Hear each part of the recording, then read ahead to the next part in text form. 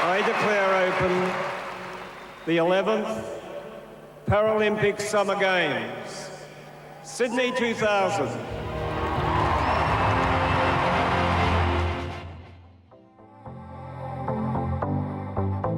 In 1960, a spark ignited on the global stage, giving birth to the Paralympic Games. From the streets of Rome to the sprawling arenas of Sydney, the Paralympics have become a beacon of resilience, courage, and triumph. Athletes, transcending limitations, have shattered stereotypes and rewritten the narrative of what it means to compete. Throughout decades of dedication and passion, the Paralympic flame burns brighter than ever, illuminating a world where ability knows no bounds. Join us and our guests as we explore disability through the lens of sport to learn more about this celebration of diversity, inclusion, and the spirit that defines the Paralympic Games. Hello and welcome to Human Spectrums, a podcast series produced for CMRU.ca and the Community Podcast Initiative at MRU. The Community Podcast Initiative is powered by Shaw. I'm your host, Kevin Thorn. This podcast is produced by the students in the Broadcast Media Studies programs at Mount Royal University. Mount Royal University sits on Treaty 7 territories, home to generations of knowledge, culture, and stories. We acknowledge the hereditary keepers of these lands, the Niitsitapi, Iahe Nakota, Tsuut'ina, and Métis people. We also recognize the historical and ongoing oppression that many Indigenous cultures and nations face. We seek to decolonize storytelling by including voices and knowledge too often overlooked in the media. Human Spectrums explores how humans are on a spectrum of diverse races, orientations, and stories to tell. This 7-part series explores these stories and celebrates the diversity of our society. This episode of Human Spectrums, we dive into the topic of people with disabilities, more specifically the inclusion of disabled peoples in sports. Today we talk with Canadian Paralympian Mikael Bartholdy. Let's get into it.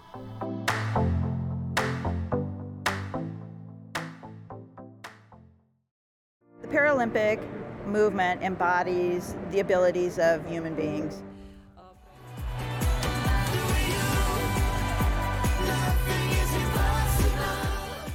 Would you mind telling me when your interest in sports began, how that came about? Well, that starts really from birth, I'll be honest.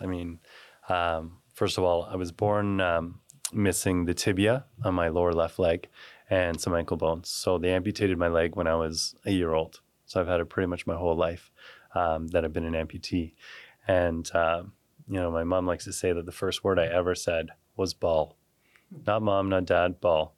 And from as young as I can remember, I've always just been enamored with sports and play.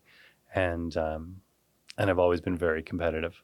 I was definitely the kid that, you play Uno and you don't win when you're real little and just go into full tears and crying at moments.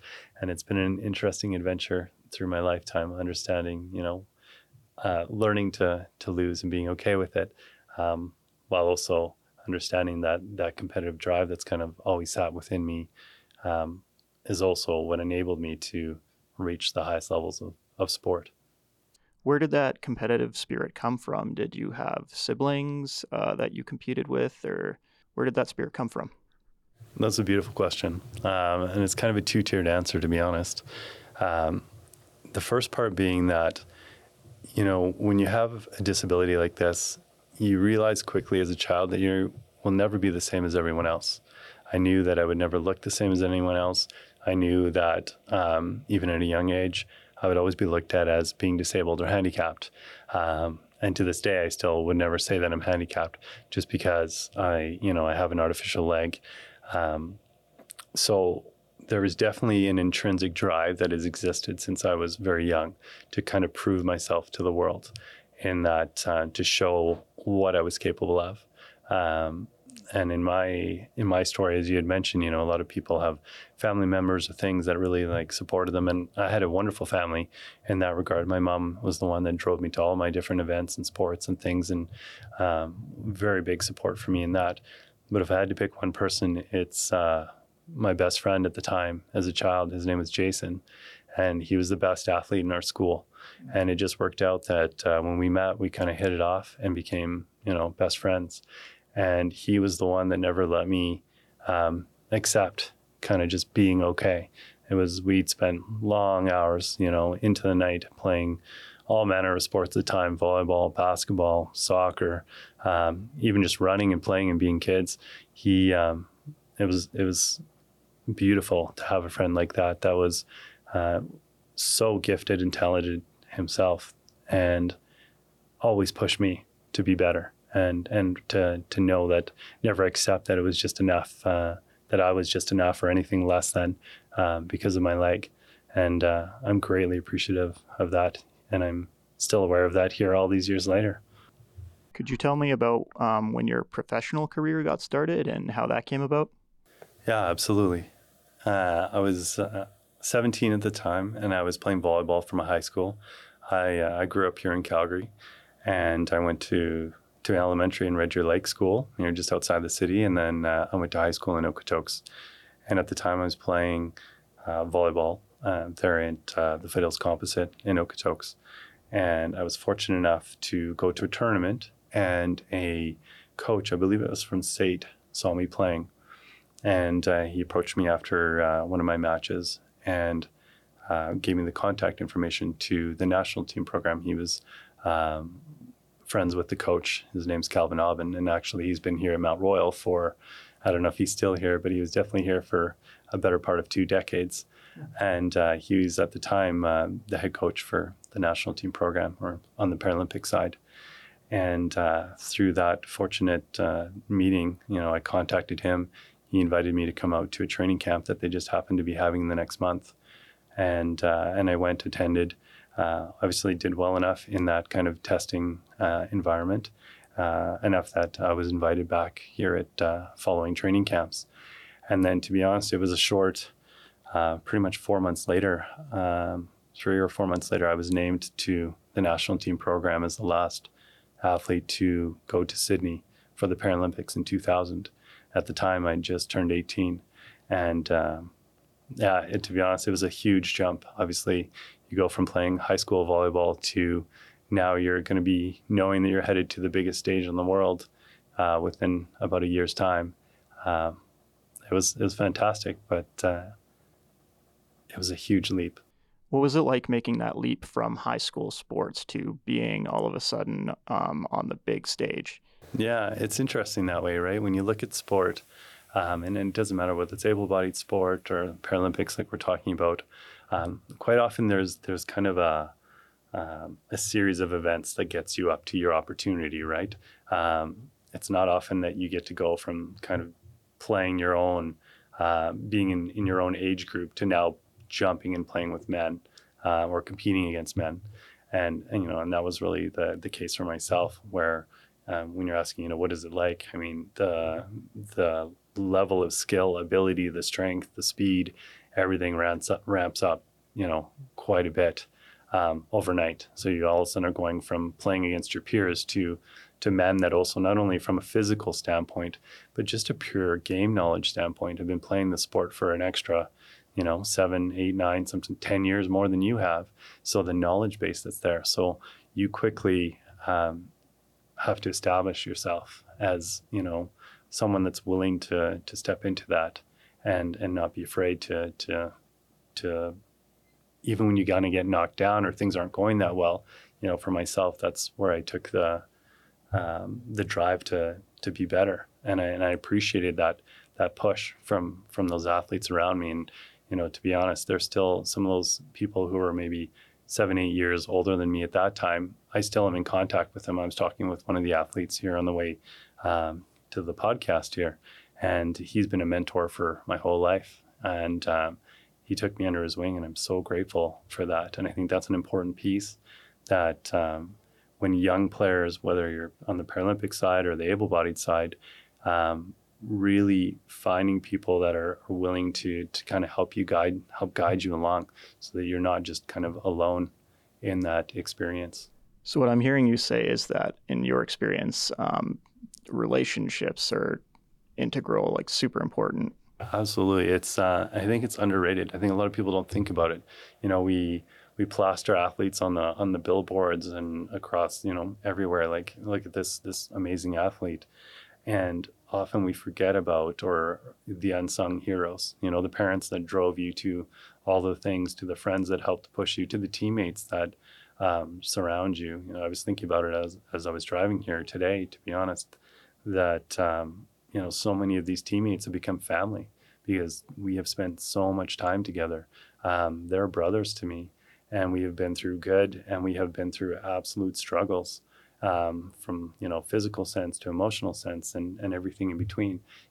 I've been very successful at times, and then I've experienced a lot of loss too. And I think it's an important message that goes into the everyday world as well. Like, realize that none of us are alone and none of us can do it alone. That we all have our social network around us, our friends, our family, that help us and support us, and being willing to also go to them when you are struggling. When, I've experienced it as an athlete many times, especially as a young athlete, where I want to be at that higher level, where I want to be the starting player, and I'm just skill-wise not there yet. And being able to go to some of these mentors and take that knowledge from them. I think that's an important piece to add into this is, it can take time. It takes time and it takes effort. And I don't believe so much in the word of failure. When you're not successful in reaching whatever the goal is, whether it's to win an Olympic medal or just to win a match, it's a learning lesson. And so being willing and open enough to look at what am I meant to learn through that experience, as well as taking knowledge and information from those mentors around us to learn for the next match. How do I improve?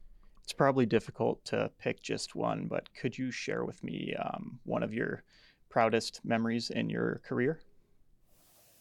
I'll share two. I know you asked for one. The one experience, and it's sport related, but it's not sport related, that is forever stuck in my mind, is when I walked into the stadium in Sydney for the opening ceremonies. You don't get to see it on TV, but the athletes are underground pretty much in these dark tunnels for hours, and you can't really see anything. You're kind of crammed together, and you're just kind of standing there waiting. And then that moment when they call you out and you're moving forward, and then all of a sudden you go from this dark tunnel to seeing this bright opening, and you hear your country called, and you walk out and the lights are just flashing, cameras, you hear Canada announced and music. It's the most incredible experience of my life. Like, to walk from that almost silent kind of space, and you have that bit of nervousness to you walking out, and there's 110,000 people in a stadium cheering for you, is absolutely incredible. And I will never forget that moment. Now, to turn it from like a actual sport moment, I'm very blessed and honored to say that we won world championships here on home soil in 2006 in Regina. And that was absolutely incredible to be able to win world championships, to know that you are the best team in the world on your home soil while your family are watching, friends are watching, and your country is cheering you on, is incredible. And it's not something I think a lot of people get the opportunity to do. So I'm very grateful for that. And it was just such a magical experience. What do you see as the differences between an Olympic athlete and a Paralympic athlete? Are there significant differences, and what's your take on that? The reality for disabled sport, Paralympic sport, is that very few athletes are just training full time. And that's not to say there are certain sports where they are and are doing so. To be a carded athlete with Team Sport Canada, they're making like $2,500 a month now. The cost, or the carding amount between able-bodied and disabled is not that different. But there are a lot of other factors that go into that in regards to sponsorship and housing and all these different other factors that go in. So at least in the experience that I have, and I can't speak for everyone, is very much having to mind a professional career on one side, working part-time and doing all those things to make sure that you're making enough financially alongside, your full commitment to sport and navigating that. and being able to kind of bring and meld those two spaces together. It's a big ask, I think, for a lot of people. And now that being said, I can't sit here and just say like, Sport Canada should just give more money. I don't think that's the answer either. It's kind of to each individual to kind of navigate in what their priorities are and what they're hoping to accomplish. And this goes across both from disabled sport, gender, all of these different aspects. Unfortunately, a lot of our sporting world is so financially focused. Like, do we have a lot of viewers? Here's a lot of money. And to be honest, I think it's an interesting thing to really look at, that when I started playing sport, the thought of money did not cross my mind at all. And to this day, still not. I love the sport because I love the sport. I love to compete. And only for that reason. And now I've made money as a national team athlete for the better part of 2 decades almost now. But that has never been a driver for me. And it's interesting because you think about pretty much anything we're doing in our world today, whether it is sport or you're creating something art or even a podcast, for example. The question always is, how can you monetize that? How can we make money from that? Instead of just creating for the sake of creating, whether it's art or a podcast or playing sport. And I feel like there's a bit of a spiritual side to it that's kind of lost in our world today when we just look and focus at sport. We celebrate greatness, of course, but that money aspect always comes into it.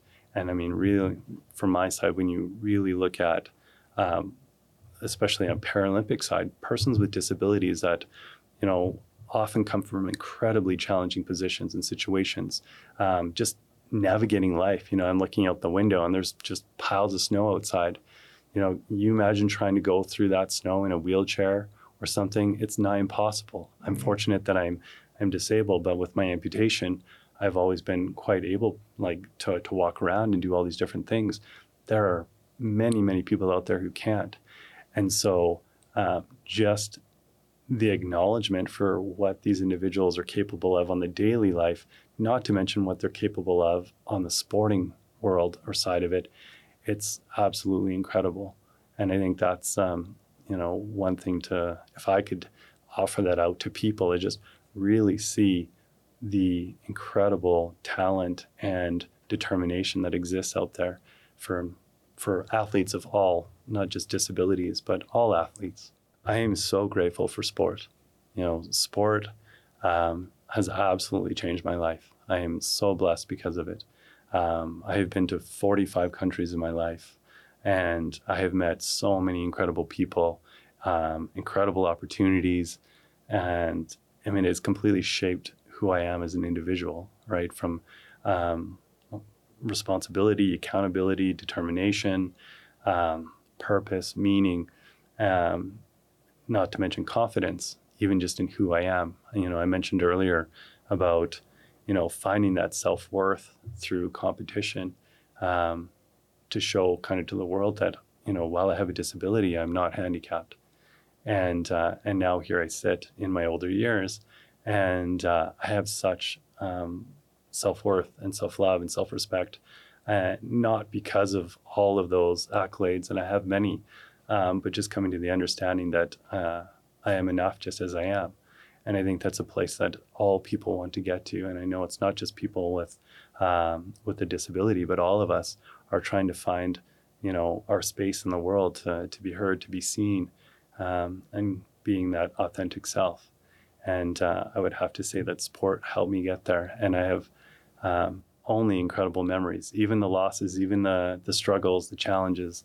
All of those are beautiful memories and opportunities that wouldn't have existed for me if I didn't have sport. So I am so grateful for coaches. I think of there's a gentleman named Jack Molyneux. He was the first coach I ever had for volleyball, when I was in elementary school, and all of the coaches along the way and all of the people that supported me along the way. And, as I sit here in this moment speaking, you think back in your life, not just for myself, but anyone listening right now, think about all the people that have helped you get to where you are in this moment of your time in your life, and not to mention all the people that are going to keep helping you. It's a wonderful thought to really realize how many people have impacted you. And now for myself as well, I know I have impacted many as well. And also I'm grateful for the opportunity to come here and share a bit of my story. The last thing, like if I have one motto, it's embrace discomfort. It's only when you are uncomfortable that we're learning and growing. When you're in a place of comfort and everything is just going smoothly and hunky-dory and you're just in that kind of state, it's those opportunities where you become uncomfortable, where we're challenged, where you have to overcome some kind of new issue that's occurred in life, something that's, maybe knocked you down a little bit. It's when you're feeling uncomfortable that you learn and you grow and you have the opportunity to better yourself. And I think that's probably the biggest lesson I could take from sport and offer to anyone that's listening is that, being an athlete, you're constantly facing discomfort and challenge, and you're constantly pushing against it and overcoming it. And it's the same message for life. And life is uncomfortable for so many of us. Learn to embrace that. Don't run from it. Don't shy from it. Learn to embrace it, welcome it, because that's when you're learning and growing. I think that is as good a note as any to end this on. Beautiful. Thank you so much for joining us and your patience and openness. I really appreciate it. Yeah, you're welcome, Kevin. Thank you. Thank you.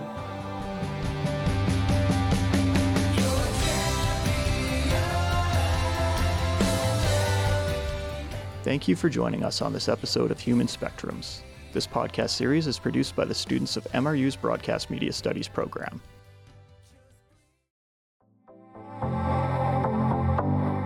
This episode was put together by Corson Turner, Emma Payne, Josh Bruha, Kevin Thorn, Matt Grocock, and Will Brennan.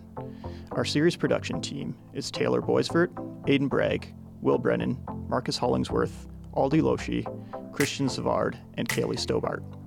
Human Spectrums is a production of CMRU.ca and the Community Podcast Initiative at MRU. The Community Podcast Initiative is powered by Shaw.